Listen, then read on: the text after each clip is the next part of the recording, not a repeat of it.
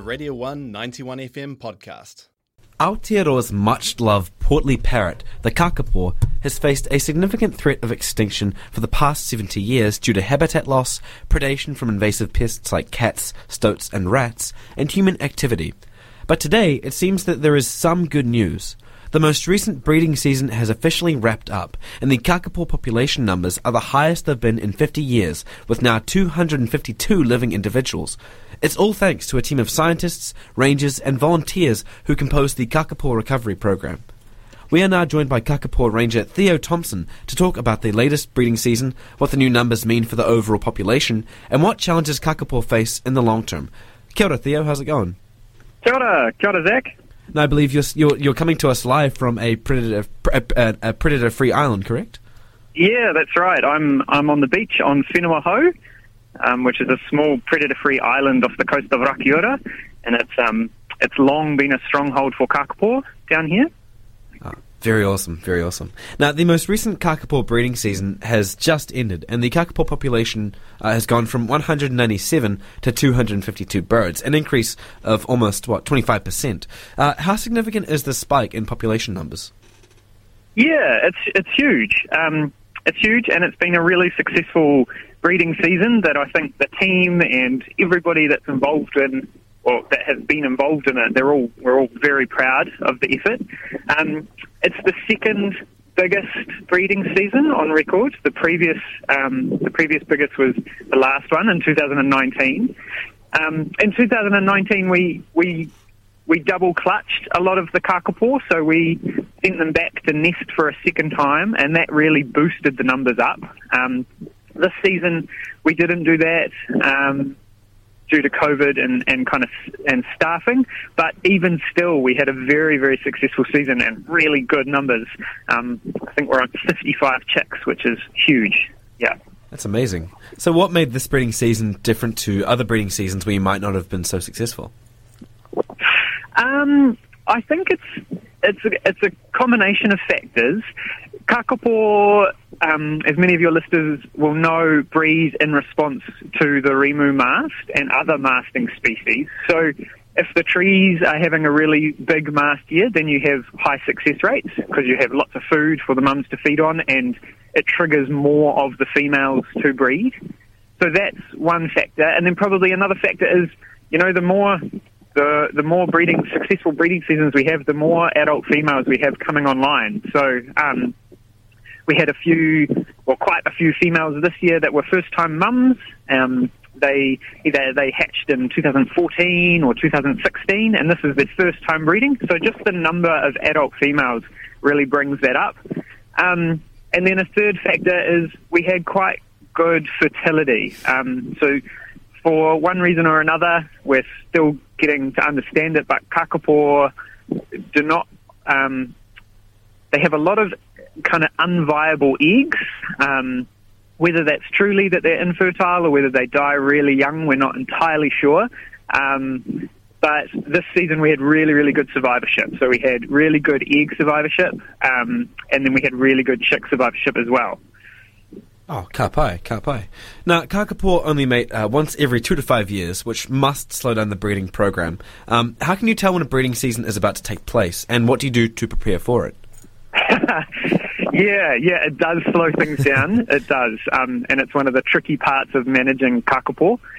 I guess, so that comes back to what I said just before, is that they are breeding in response to resources, which is often rimu trees, and traditionally it would have been a lot of other masting species. So they queue into the trees, and they can see that the trees are about to have a big year, and that's what they kind of queue into and what triggers them. So we do the same. We look at the trees. So every couple of, or about twice a year, we go and we have a look at the trees, and we count how much fruit is on the tree. And over the years, we've built up a bit of a picture that when we're seeing a certain kind of threshold of fruit on the trees, we can expect a breeding season. And it even gets more kind of complex in that we start predicting how many of the females we think will breed, given how much fruit are on the trees. So this previous breeding season was kind of off the charts with the amount of fruit that we were seeing on the trees. It was possibly the highest we've seen in the 20, 30 years that we've been monitoring. And previously, the 2019 breeding season was also really, really high.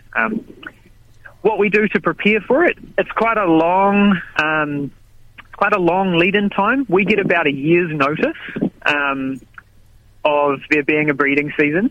So the team does a lot to prepare. They hire new staff, train new staff, get all the staff out onto the islands. We feed a lot of the Kākāpō, just a little bit of supplementary food to make sure they're in primo condition for the breeding season. Mm-hmm. And then, it's a huge logistical effort preparing for the season. I bet. Now, what are the new Kākāpō numbers looking like in terms of, male, female? They're good. Yep, they're really good. I guess it's the most important thing for the Kākāpō population at the moment is those mature adult females. So, one of the most important things. There are many, many factors, but because of the way Kākāpō breed with the licking system, one male Kākāpō can be the father of many nests. So, in that sense, having more adult females really gives the population the capacity to grow and grow fast. So more females, more chicks. Whereas the males, you need mature males, but you don't need nearly as many of them. Right. What would some of the dominant threats be to Kākāpō numbers at the moment? Yeah. So at the moment, all of the Kākāpō, all of the individual Kākāpō are on sanctuary islands, predator-free islands, where they're totally safe from mammalian predators like rats, stoats, and cats.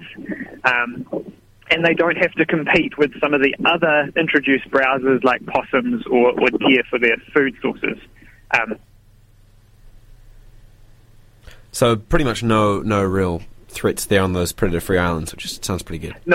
No, that's right. Not currently. Yeah, no. and that's just a product of them being at such low numbers as they have been for the last 20 years, and just really, really protecting them with everything, all the resources that we've got. Yeah. Oh, Kāpai. But one problem with the small population size is that you've got to be awfully careful about which parrots you pair to, I guess, maximise the genetic availability of these parrots. There's only about 250 of them around. How do you? What does the process of mate selection look like to ensure, strong genetic diversity? Yeah, for sure. Well, we don't get a lot of say in it because Kākāpō don't pair up like we expect a lot of birds to do. Mm-hmm. The females will choose the males that they want to mate with on any given breeding season. Sometimes that's the same male as previous ones. Sometimes it's a different one. So there's a couple of tools that we really use. The biggest one is that we tailor which individuals in the Kākāpō population are on which islands. So we may separate fathers and daughters from different islands so that they would never breed together. Or if we have one Kākāpō that has had lots of offspring with these females over here, we would move him to another island where he can't, where he will mate with some other females, and therefore, create a much more diverse population. Right. I guess that makes a lot of sense. You don't want familial Kākāpō breeding. That is a big problem there. I read that the end goal, or one of the end goals of the Kākāpō recovery program, is to establish around 150 adult females. Do you have a time frame on when this will be accomplished, or when that can be reached? No. That's a tricky question. That's a really tricky question. I mean, we've had three really successful breeding seasons in a row now. Over the space of that takes nearly 10 years, and with the Kākāpō population, like you said earlier, is at an all-time, well, not an all-time high, but a recent high, and that's really, really good. Obviously, now we've got to see that these chicks from this year mature and become adults, and things like that. And then another couple of breeding seasons' time, we might be looking at those kind of numbers. I think the goalposts will shift a little bit, as well. It depends what we all as New Zealanders want from our native species, but a goal that the Kākāpō team are really looking forward to seeing in the future is predator-free rakiura and the potential for putting Kākāpō back on the rakiura where most of our individuals came from. That sounds like a fantastic goal. Awesome. Thank you so much for coming on, Theo. Not a problem. Hey, see you later. See you later. There was Theo Thompson, a Kākāpō ranger from the Kākāpō Recovery Program, speaking on the recent Kākāpō breeding season and how successful it is. That was a Radio 1 91 FM podcast. You can find more at r1.co.nz or wherever quality content is found.